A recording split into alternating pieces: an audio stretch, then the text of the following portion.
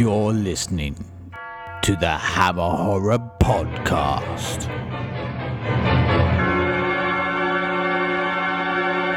Vampire Circus.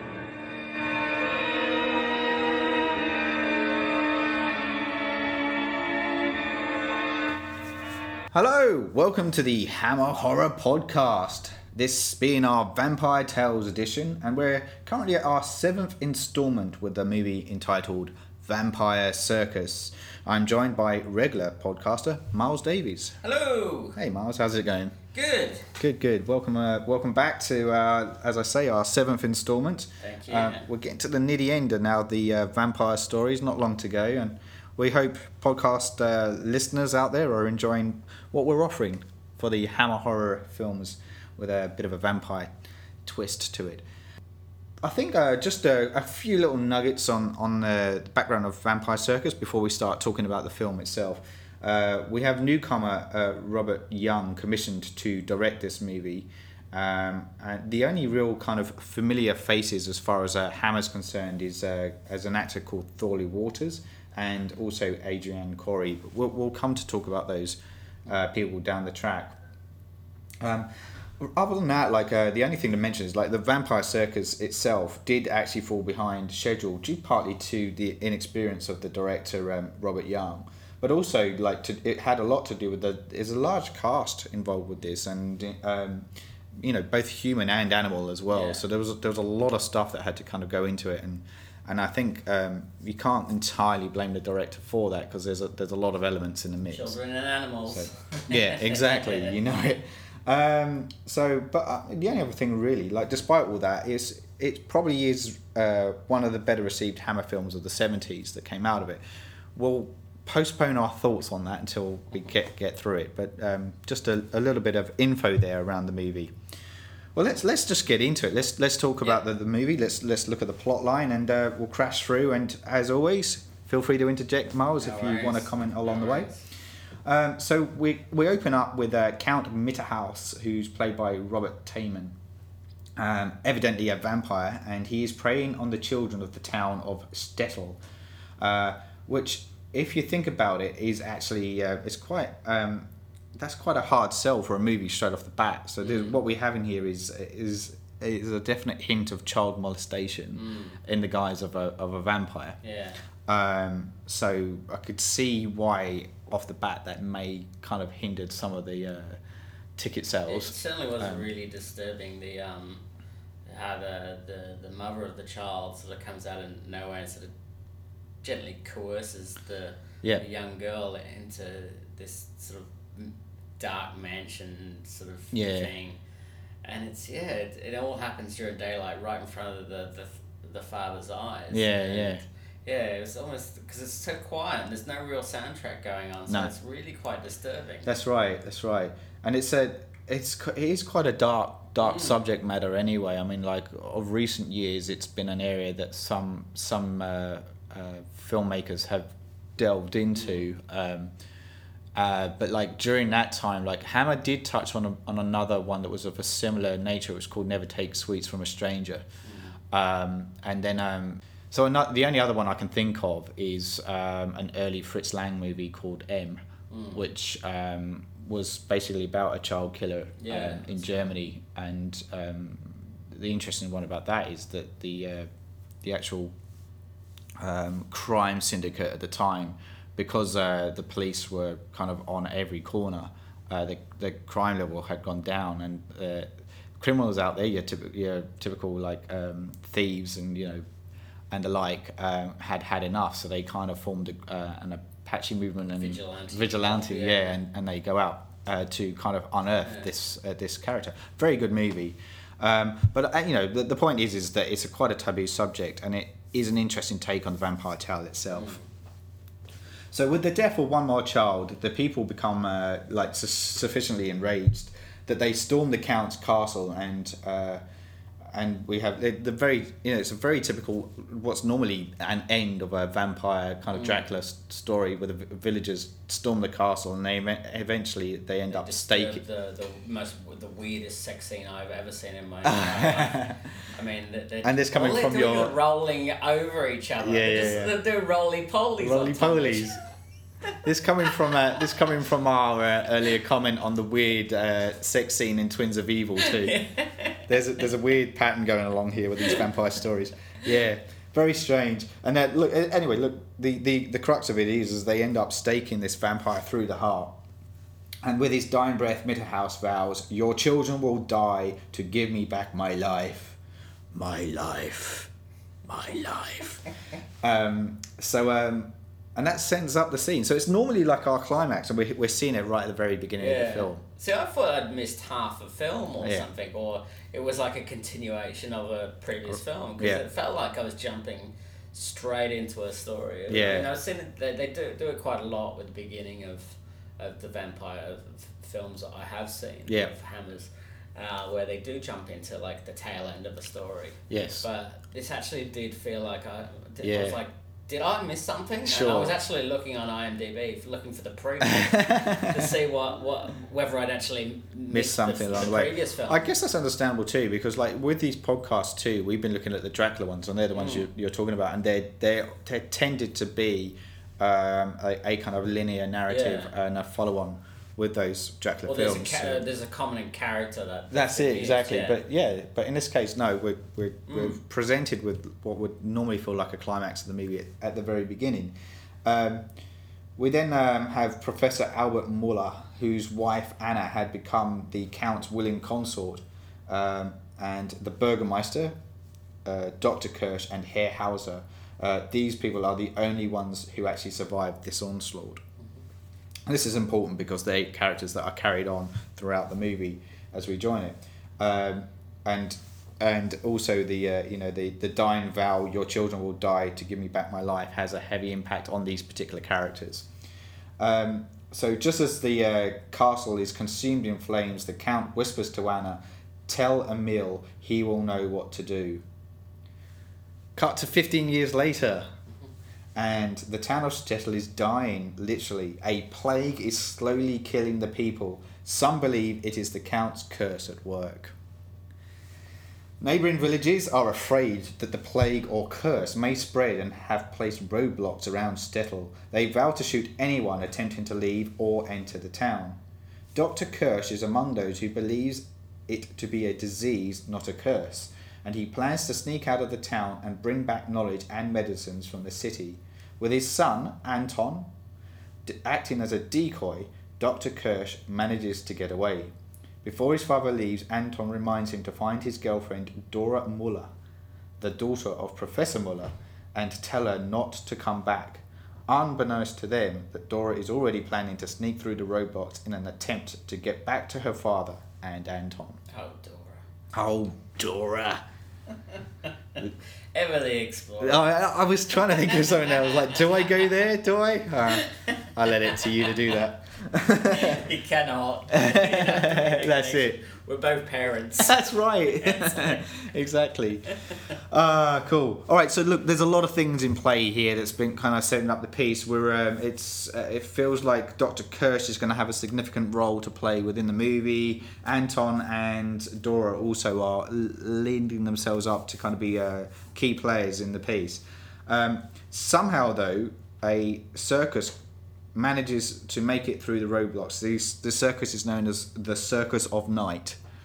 Which is kind of, if you just had a vampire problem and you got a circus coming to town and says, "We're called the Circus of the Night," and you go, I don't really... This is a little bit of a sensitive subject here. Name choice? What's behind that?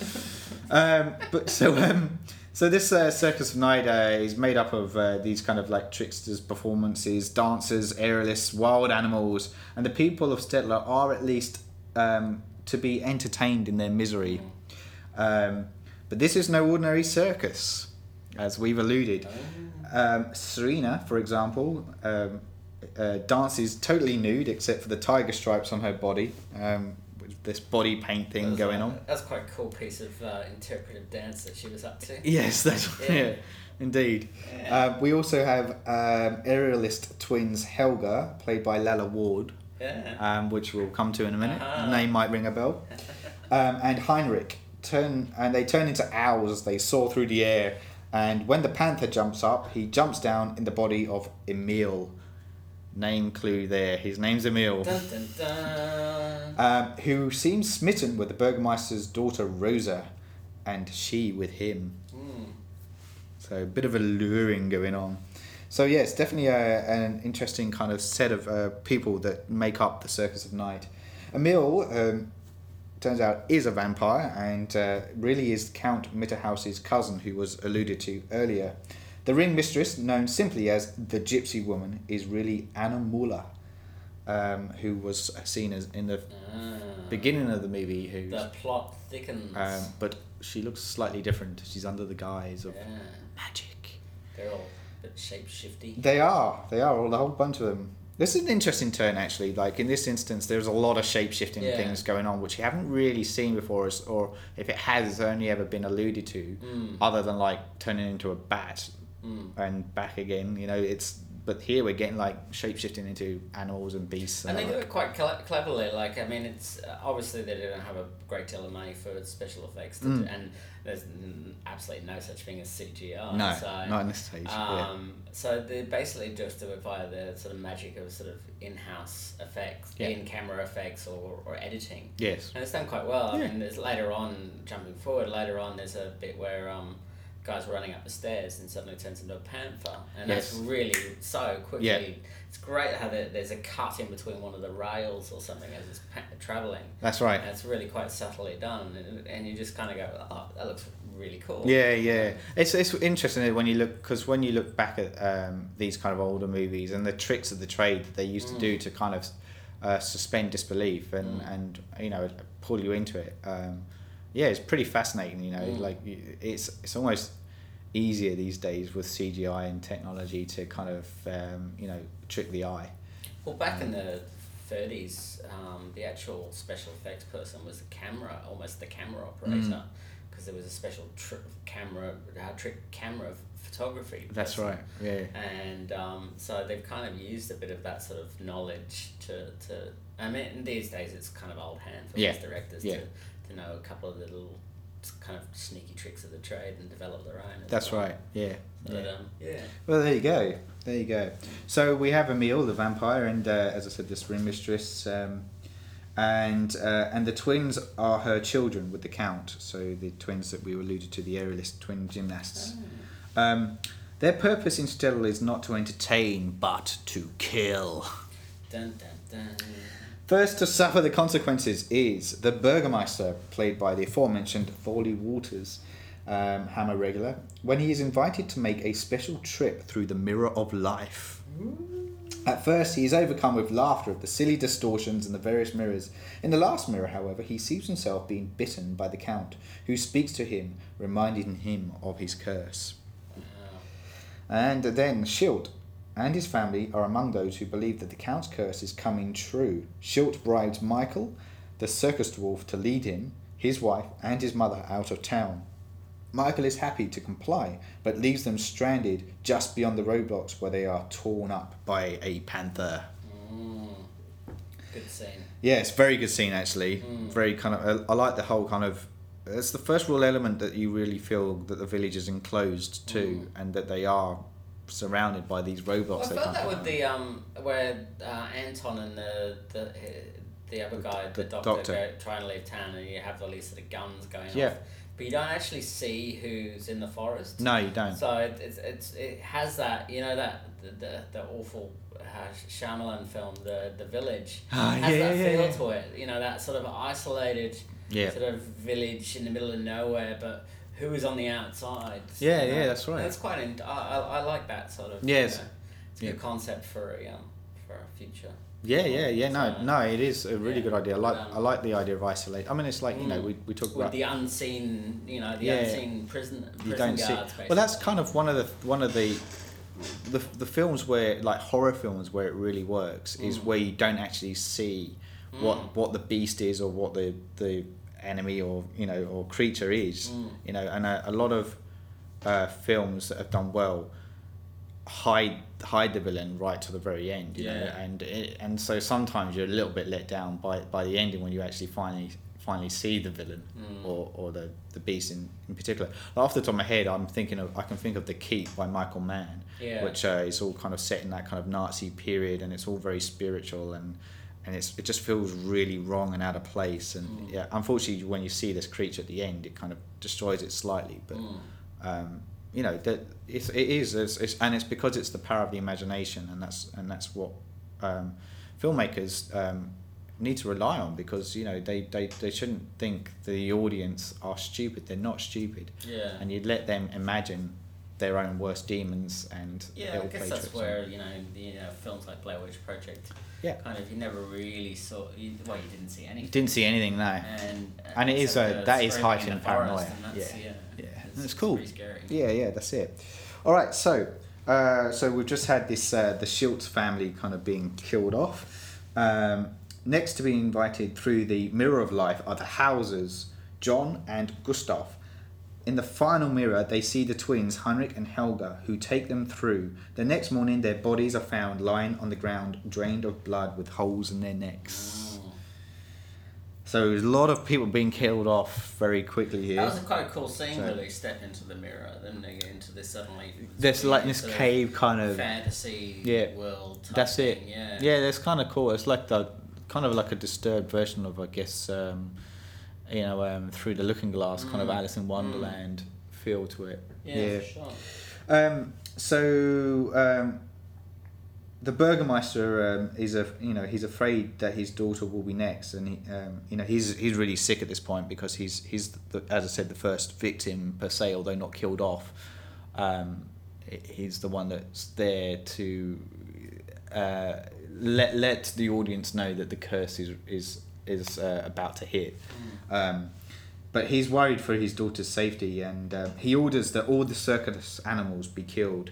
And so they go off, and Herrhauser, that's the scene where they kind of turn up at the circus, and Herrhauser shoots the monkey first, which was a bit odd. Damn monkeys.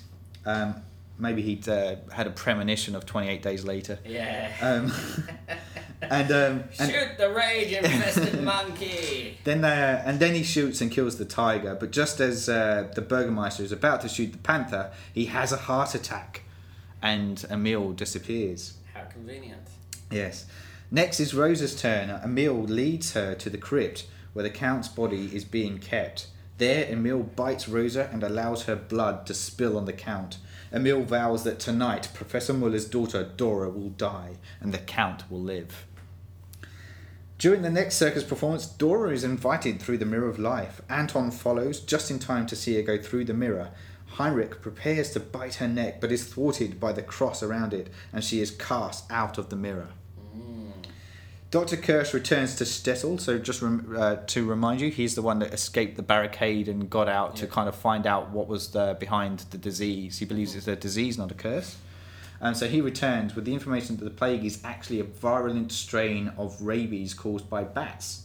He brings medicines, but he also brings the news that there are vampires in the land, and that in each case where people have been reported killed by vampires, the Circus of Night has stayed for a day or two. Connections. Following her brush with the vampires, Dora has locked herself in the living quarters of the school where her father teaches.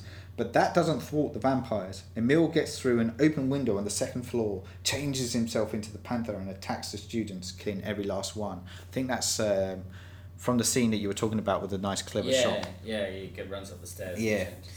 Meanwhile, Heinrich, Helga and the gypsy find Dora. The gypsy removes the cross from Dora's neck, and Heinrich and Helga draw in for the kill. Dora runs to the school chapel, where she knocks over a cross that impales Helga. I thought, why is she crawling out onto that precarious beam, and is she becoming a tightrope walker? Yeah. And I thought that's a dodgy spot to look for a bit of safety. It was a bit, yeah. And then you find out there's method to that madness. Yeah, there's the a plot device there. So the cross comes down and it impales and kills Helga. What a clever girl. Yeah. And by twin empathy, the gaping hole also appears in Heinrich's chest. And he is dead too. Nice. So two birds with one cross. But, however, Emil and the gypsy escape. The strong man, however, played by David Prowse, we'll come to him though, breaks into Dora's house and takes her and Goethe Hauser to the crypt. Hauser, Muller, Dr. Kirsch and Anton form a brigade of vampire hunters and they storm the circus, killing the strong man. Aww. Hauser sets the mirrors of life on fire, but he becomes trapped in the flames and burns to death, which is a bit of a nice grisly end. The vampire hunters figure that the Count is probably in the crypt, so they head there. Meanwhile, Emil has just finished feasting on Goethe Hauser and turns his attention to Dora. As he leans forward for the bite, the gypsy, who has been holding Dora, aka Anna, just a bit of a recap, she is the mother of Dora. Yeah. So there's a bit of a change in heart suddenly takes place when it's actually her daughter that's going to be killed. And so Anna suddenly pushes her daughter to the side and Emil bites down on Anna instead, killing her. Dun, dun, dun. So we'll come to a climax. Anton attempts to chase off Emil with a crucifix, but a bat knocks it out of his hand. Guffaw. Anyway, suddenly the other vampire hunters break into the crypt and there's a big tussle with Emil. Emil kills off a number of them in succession, but Muller manages to pull the stake out of the Count's body and he uses it to stake Emil. With the stake removed from his chest, the Count wakes up. He goes after Dora, but Anton beheads him with a crossbow. Nice. Nicely done. Very cool bit. And so everyone is dispatched. Villains are all gone. But the only people to survive, Dora, Anton, and Dr. Kirsch. As again, it's a bit of a mirror image of the beginning of the movie, where a lot of people are killed off to kind of rid the town of evil, and this time they do succeed. And a bat flies off. Is that significant? Who's the bat? I thought it was one of the people. Maybe they were. Is there somebody we've missed? I don't know. That's a question mark. Like, did they miss someone? What about the gypsy woman? No, she dies. Yeah. I thought everyone had been killed. Oh. Hey, Hammer aficionados. Is there a bit of a... Or is it just a random bat diseased and off to prey on spread the disease? Who knows? There you go. So that's the end of the movie. Vampire Circus. So a lot of blood. A lot of gore. Okay, so without going into too much detail, your initial thoughts and reactions from the movie, Myles? Yeah, well, I mean, out of all of the Hammer films, I think this is probably the weakest that I've seen. Yep. I mean, it had a great look to it, but you know, I think there was just something about it. The acting was so bad, and the dialogue was just absolutely woeful. Yeah. And the guy who played Anton really just annoyed me. Yes. Like, every time I saw him, he did not look like... Everybody else was getting mucky and blood splattered all over him. It looked like every time it was his turn to have a shot on camera, he'd been busy make-upping himself and preening his hair. So, because he had not a speck of dirt on him the whole time. That's right. There's a bit of the old... I found him really irritating the whole time as well, because his acting was so bad. Yeah. And it's a bit of the old David Hasselhoff, Michael Knight bit where he'd be immersed in water and then he comes out and he's just like completely dry and blow dry. That's it.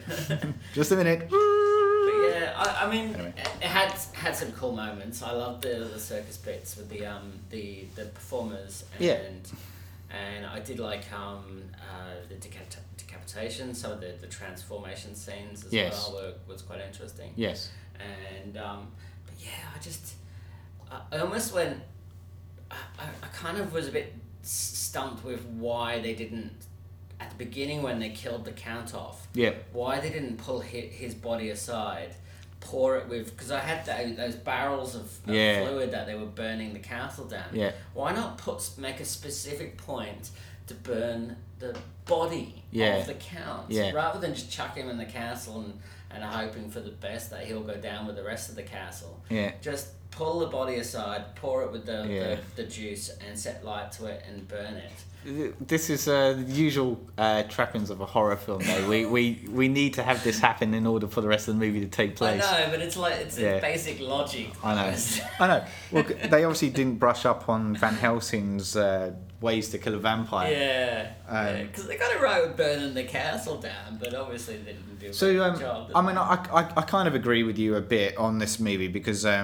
You know, like I said, I prefaced it with saying that you know, it's actually deemed one of the better movies through the 70s from Hammer, and it definitely does have an iconic cult following.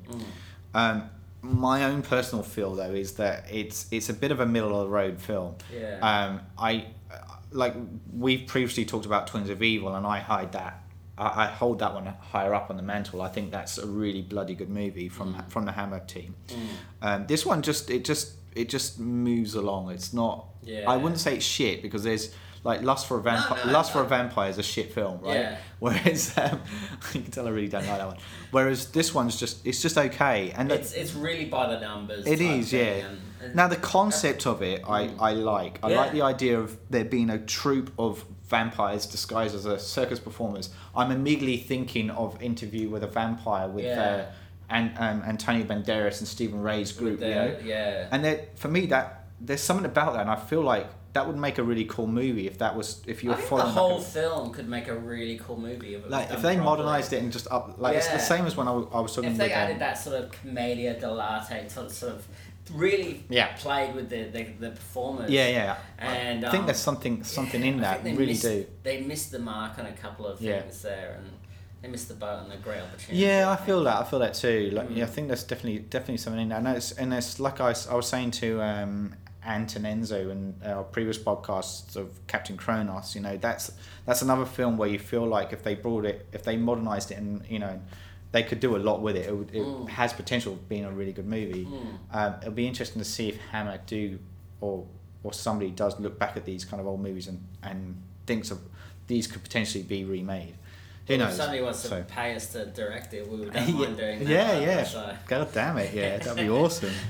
Had so much fun with that. Yeah. Okay, so we'll kind of round up our thoughts towards the end, but let's talk about the people within the movie itself now.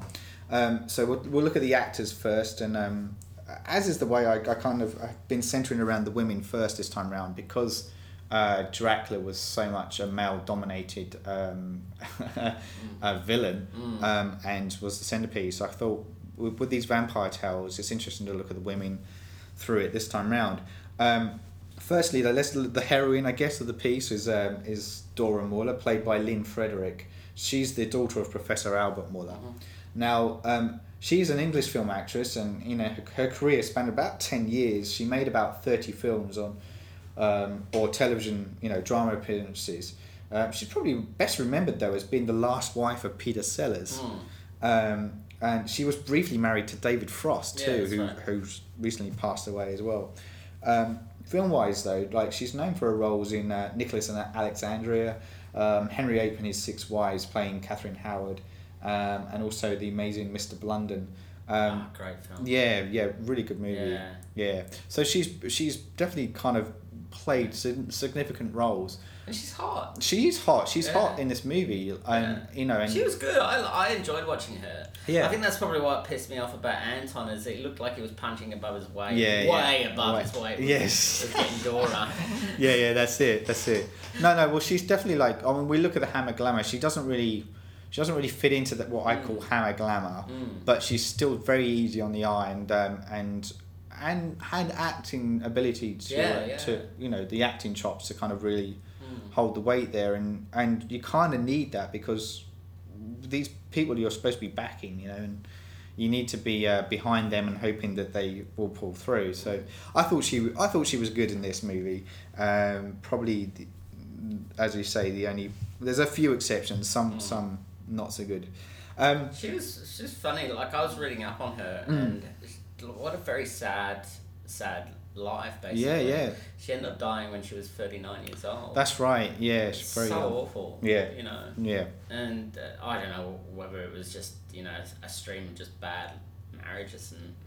depression. Yeah, you don't know, do you? It's like there was suggestion of alcoholism and that's right. Yeah, it's interesting, and a lot of that has happened with these. Like you're looking back at these podcasts, and a lot of these female stars are no longer with us. You know, Ingrid Pitt is one of them, and she passed away more of old age. But like you know, Julian Eeg, who was in the Legend of the Golden Vampires, she passed away from cancer, and you know, there's a lot of this stuff that has occurred, and you just it's quite tragic when you look back. But that's why you can look back at these movies, and you know, you can see them when they were in the limelight and doing well, particularly fun. And having fun. Yeah.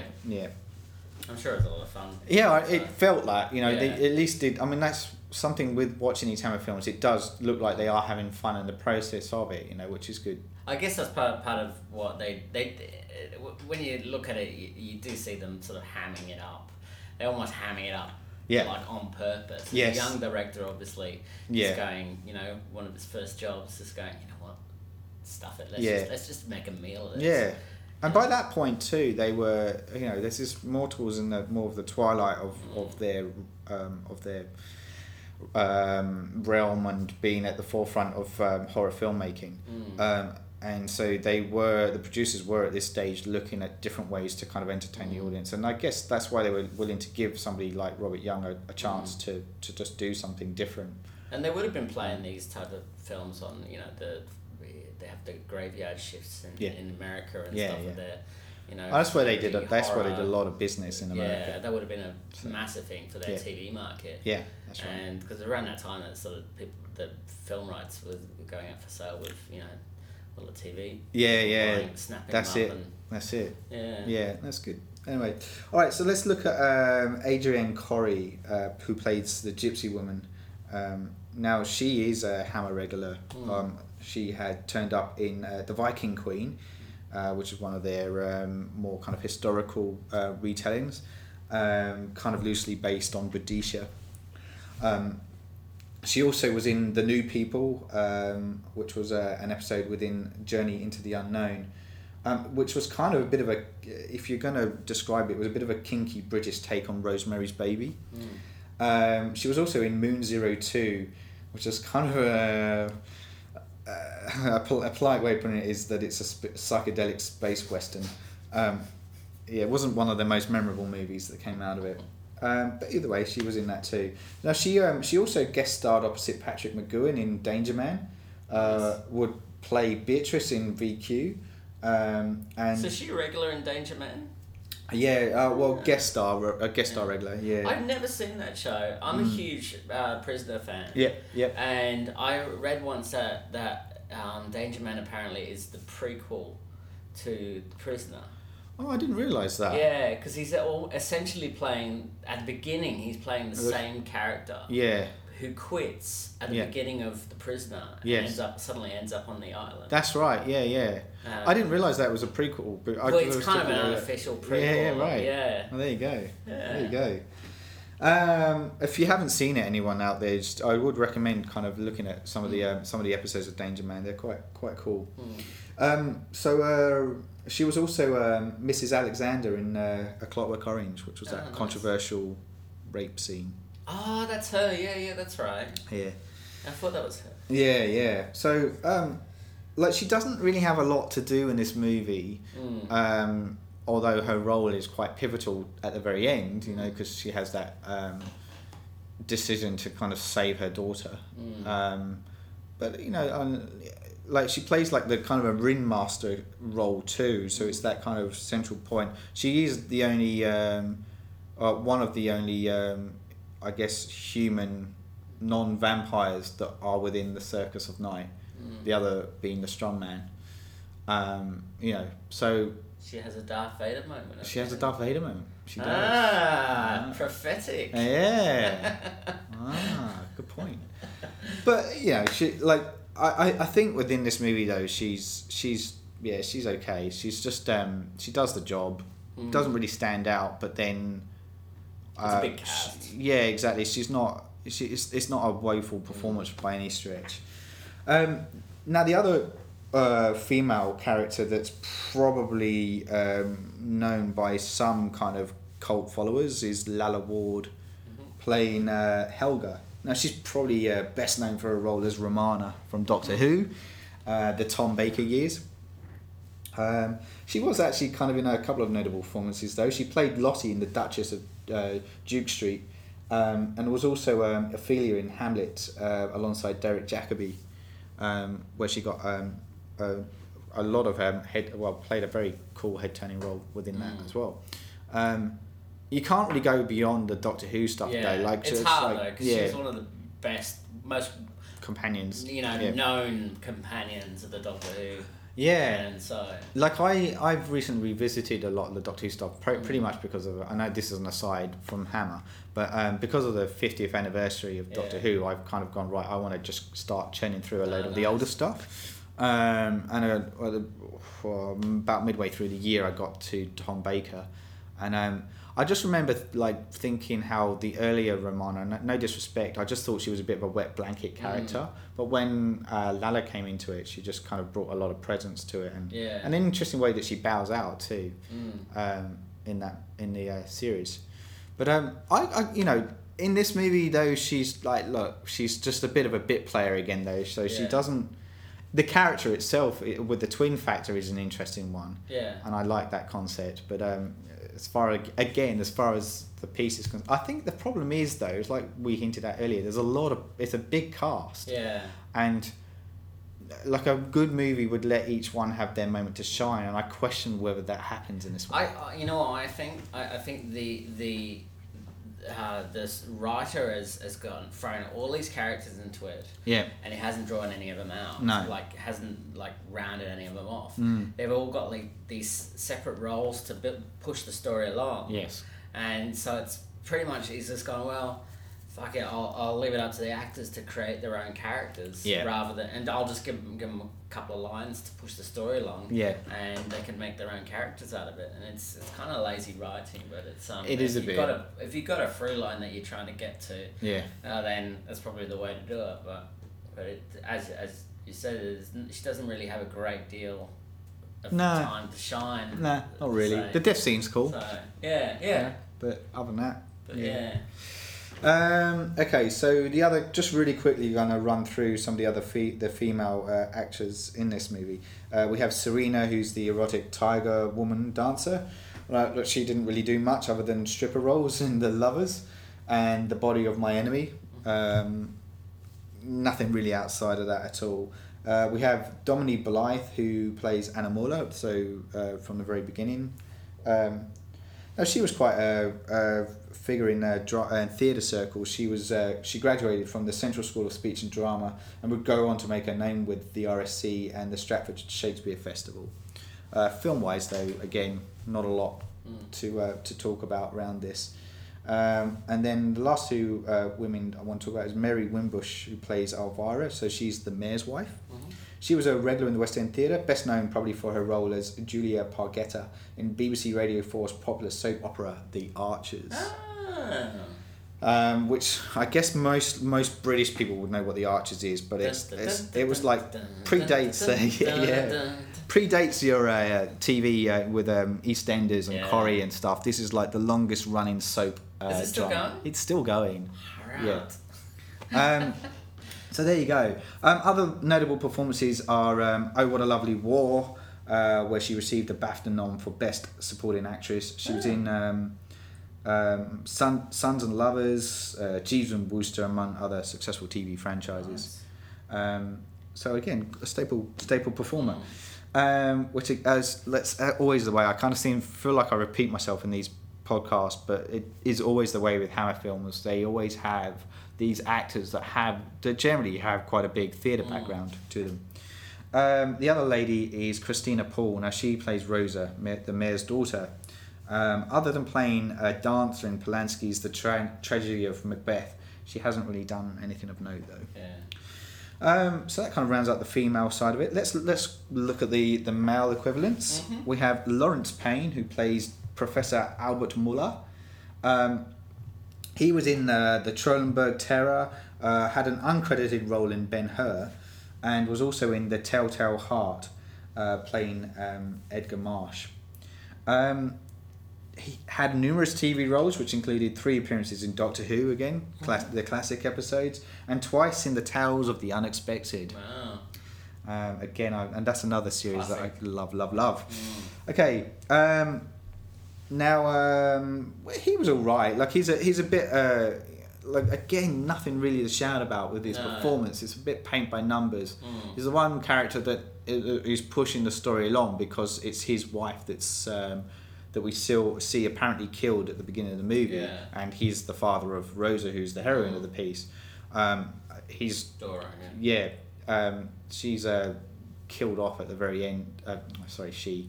Rephrase that. He is killed off at the very end of the movie, so it's a tragic set of circumstances that his journey, his character takes. But his performance, again, like nothing really to shout about, which is becoming a bit of a recurring theme, really, as we're talking about this movie in particular. However, we do have Thorley Waters, who plays the mayor. He is a Hammer regular. He's along with Adrian Corey, as we mentioned at the head of the film. He's only he starred in Phantom of the Opera, Dracula Prince of Darkness, Frankenstein Created Woman, and Frankenstein Must Be Destroyed. In Dracula Prince of Darkness, he plays Ludwig in that one, which is the take on the character, the Renfield character from Dracula stories. Like, it's hammy. His performance is hammy to no end in this, but he kind of at least lends a bit of weight to the story. He is one of the people that's been cursed at the very beginning. He is the town leader, being the burgomaster himself. He's going to have a bad ending, and he's also the character's important because he's also the first one to witness the curse being announced again 15 years down the track. He's the one that tries to take action against the circus itself, but suffers from a heart attack and dies. Look, I have to give a big nod to him because he was a big Hammer player, and it's good to see him in this movie, carrying on that tradition, albeit, not a very strong film in itself. Moving on, we have Roman Sachs playing Heinrich, so he's the other twin. He's probably best known in modern circles for playing the sorcerer in Ethan Rayne in Buffy. Good old Ethan Rayne. Yeah, that's right. He also cropped up in Lost World, Jurassic Park, Babylon 5 in the beginning, Galaxy Quest, Star Trek Voyager, sensing the theme, Torchwood, Miracle Day, and Resident Evil Damnation. So he's been doing a lot of the old sci-fi kind of horror stuff, over the turn.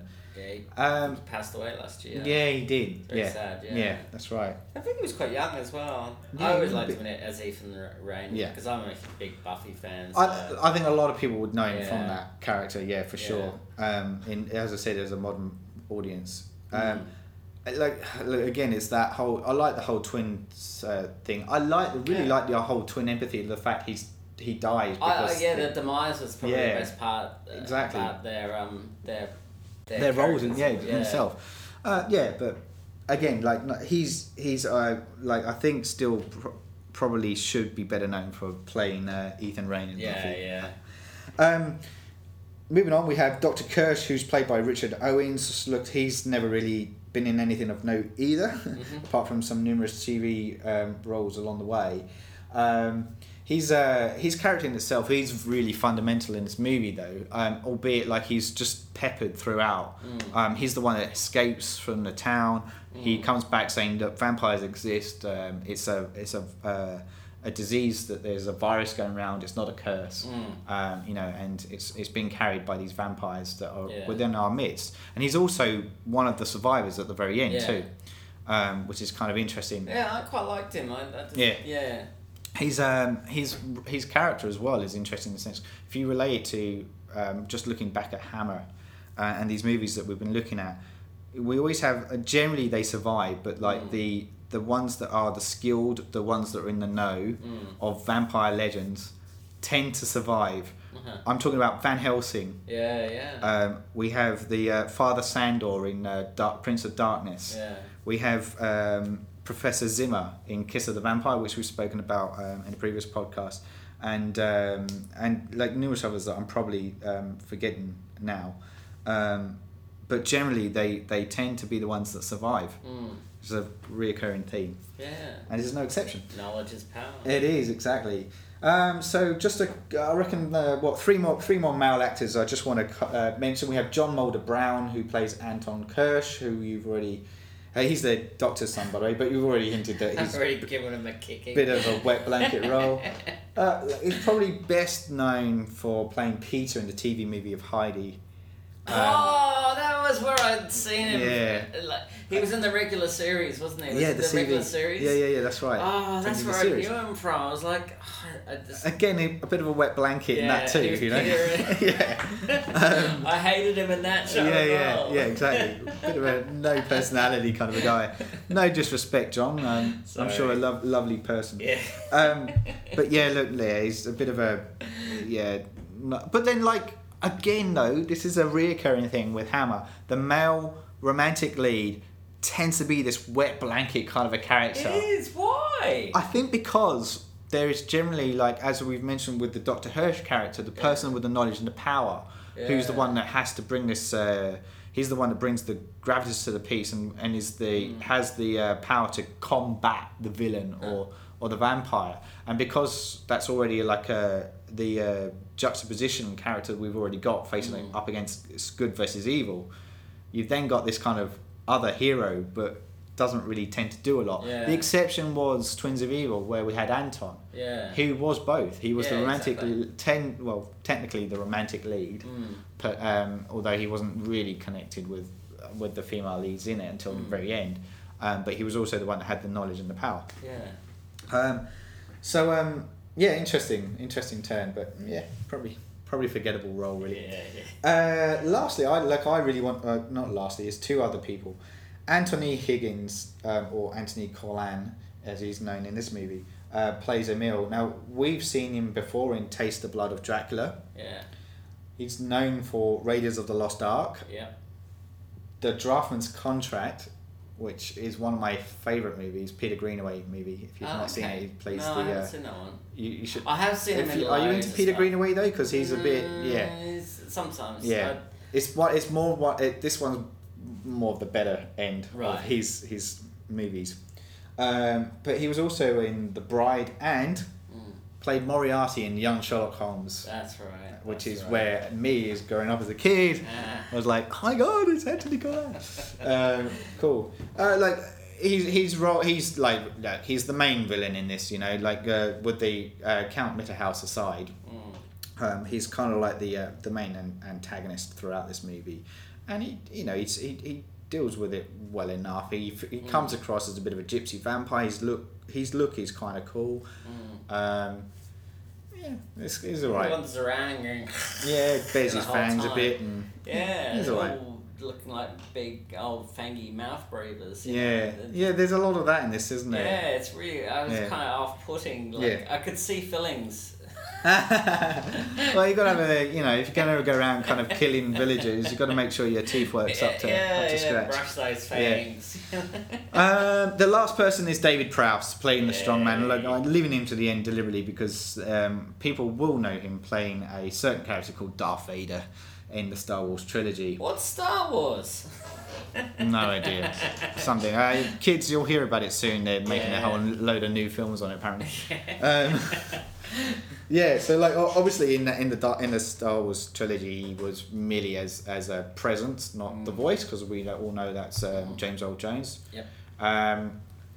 But his physique is something that's been prominent, and like look, this is evident in this movie too. The strongman, like he's the brute. He's a big guy. He's a big guy. I've met him a couple of times. I've met him too, actually. Yeah, it's the Green Cross Code Man. Yeah, that's right. Yeah, he came round to my school. Right. Because I grew up in the West Country in Somerset, so I think he just lived just up the road from there. So I think you're right. I think he's a Somerset kind of guy. Yeah, I think that's probably why they didn't get him to do any lines, because his accent would have been thick as. You're like, all right, how's it going? Because I don't know if you've heard him speak, but he's got a very broad West Country accent.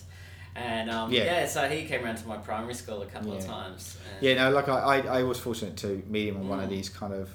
I think he was turned up at some toy store or something and did a sign-in as Darth Vader. Nice. You could go through, and there was I still remember there was a stormtrooper at the front entrance, which was all a bit scary. And then you go through, and then he was there, and signed the autograph, and then you were shepherded away. But it was kind of cool. All the same. He's in Clockwork Orange as well. He is in the Clockwork Orange, playing the bodyguard, Frank Alexander's bodyguard. Yeah. So another bit of a link. And you've mentioned he was the Green Cross Code Man in the UK. And lastly, a couple of things like Hammer related, I guess, just a precursor though. He was in an uncredited role as Frankenstein's creature in Casino Royale, which was the comedy spoof with David Niven and Woody Allen. Peter Sellers. Yeah, and the like. But he was also in Hammer circles. He was also the monster in The Horror of Frankenstein, and also was the monster in Frankenstein and the Monster from Hell. Wow! So 3 times played Frankenstein. Frankenstein's monster. Look, he's in this movie though. He's there just to. He's the muscle. He's the brute force. Yeah, he's there to kind of intimidate the ladies and prove a tricky person to come up against within the movie itself. And there's that scene where they think he's a vampire too, and she holds up the cross, and he just grabs it and crushes it in his hands. Yeah, and then goes charging towards the camera. That's it. That was a good cut. It was a good cut. Yeah, good moment. Okay, so let's look at the director, Robert Young. As I said, this was his sophomore movie, Vampire Circus. He was also did a Hammer House of Horror TV episode called Charlie Boy. What's that one, do you know? I can't remember which one it is, to be honest. Yeah, it's just it is a plan of mine to go through the Hammer House of Horror stuff. If you're interested. I've done the first recently, or in the past 5 years. I've done the first series, but I haven't done further than that. Yeah. Yeah, well, there was only the one series of the horror, and then they did the Master of Suspense. It's the second one. It was a bit of a hit and miss one. The second one, first one was the one that was iconic. But we'll definitely look at doing those if you're interested. Yeah. So look again, like we already said, there's some interesting good cuts. And it feels like they're trying to have a bit of fun with it, as we said, and that comes across. And yeah, I'm not gonna knock him for his work in this movie. How old was he when he directed this, Robert Young? So he went on to do Splitting Hairs and Fierce Creatures. Yeah, that's right. So he's done quite a few things of late too. Now the DOP in this is a Hammer regular. He's a guy called Moray Grant. He did The Vampire Lovers, Horror of Frankenstein, and Scars of Dracula as a DOP. Did a lot of camera operator work and a lot of their other stuff here. I'm going to list them off, so bear with me. So he did Hell is a City, which was an early film noir. They did a lot of film noir kind of movies before the horror stick hit. They also did Paranoiac, The Kiss of the Vampire, The Old Dark House, The Plague of the Zombies, Reptile, The Mummy's Shroud, Frankenstein Created Woman, Quatermass in the Pit, The Devil Rides Out, and Dracula's Risen from the Grave. Wow. There's a lot of stuff where he was a very relied upon person behind the camera. It's funny the photography on this, actually the cinematography on this. Yeah. Because it's kind of, it switches between like the new, like using almost like location light. Yeah. To being the old-fashioned studio type Hammer horror. Yeah, that's right. Look. Yeah. And because the beginning, when he's in the forest and he's chasing, the daughter getting kidnapped. That's right. It's beautifully shot. And it's lovely, really rich, sort of nice, natural light almost. Obviously, it wasn't. No. But it looked like it was using proper location, using the available light there. But I mean, it gave it a bit of a different feel than the. You're right. Actually, it does change as you're going through the movie too, doesn't it? The feel of it changes slightly with the look and feel of it. Yeah, and sort of gets towards the end, and that's when you're in the crux of this sort of traditional Hammer look. Yeah, that's right. Of the very theatrical. That's right. Sets. Yeah. And it was all filmed in Pinewood. So yeah, that's right. Obviously, they got out into the forest around the area. Yeah. And which is handy when a lot of that. I mean, that's why you get so many of these iconic forest shots within Hammer. So it's no wonder that they had that to hand. Okay, look. Well, what's your final thoughts on the movie? How do you sit with it? You know, as I said, I didn't really like it as much as some of the other Hammers. It has some moments. The players itself were kind of, you know, it was good to see them in their early roles. Yeah. As we were sort of talking about the script, I think it was very underdeveloped. Yeah, it was. So some parts lacked a little bit of logic. The characters just lacked a little bit of development. Yeah. But you know, as also said, if it was to be redone now, I think it's the possibilities are endless. Yeah, I think there's something there actually. Yeah. I think there's something to look at really as a story. Cool moments. Yeah. Like, do you have any favourite moments? I like the decapitation. Always love a good decapitation. Yeah. I like the circus performances. Yeah. It's quite interesting, especially the trampoline, the high flying stuff was quite interesting. Yeah. Some of the cuts when the transformation into the animals. That's true. Cool. Yeah. And I like the puffy shirt as well. The Count's puffy shirt. The Count Mitterhaus' puffy shirt. It did remind me of Seinfeld. I just kept going. As soon as he popped up in this porno-y type shirt, I was like, it's the Jerry's the pirate shirt. Pirate shirt. Yeah. Oh, far out. That's funny. It's exactly the same. No, you don't. Pretty much just look at it. You're right. So next time I'm going to watch that movie, that's all I'm going to think of. Cool. Look. I'm the same. It's so middle of the road. This movie. I really like the crossbow decapitation scene, like you mentioned. Thought that was a really kind of nice take on offing a vampire. Yeah, performances were a bit kind of, you know, paint by numbers. Wasn't really a lot to shout about. But yeah, like I don't know. See, I struggle to know if I'd recommend this movie. No. If you've got a loose end and you're I'd probably recommend it to a Doctor Who fan or a Star Wars fan. Yeah, that's true. Yeah. Or you know, somebody that's you know, got those links to the to see how these actors started out. And yeah, for sure. Cool. Anything else to add or? No, that's it. Cool. For me. All right. Well, same. Thanks for listening, and thank you, Myles, for taking part again.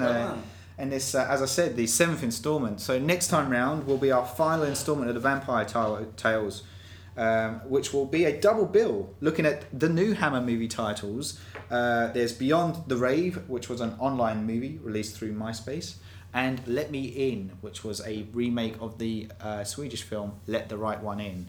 Nice. Until then, thanks for listening. Thank you, Myles. Thank you. Goodbye. Bye.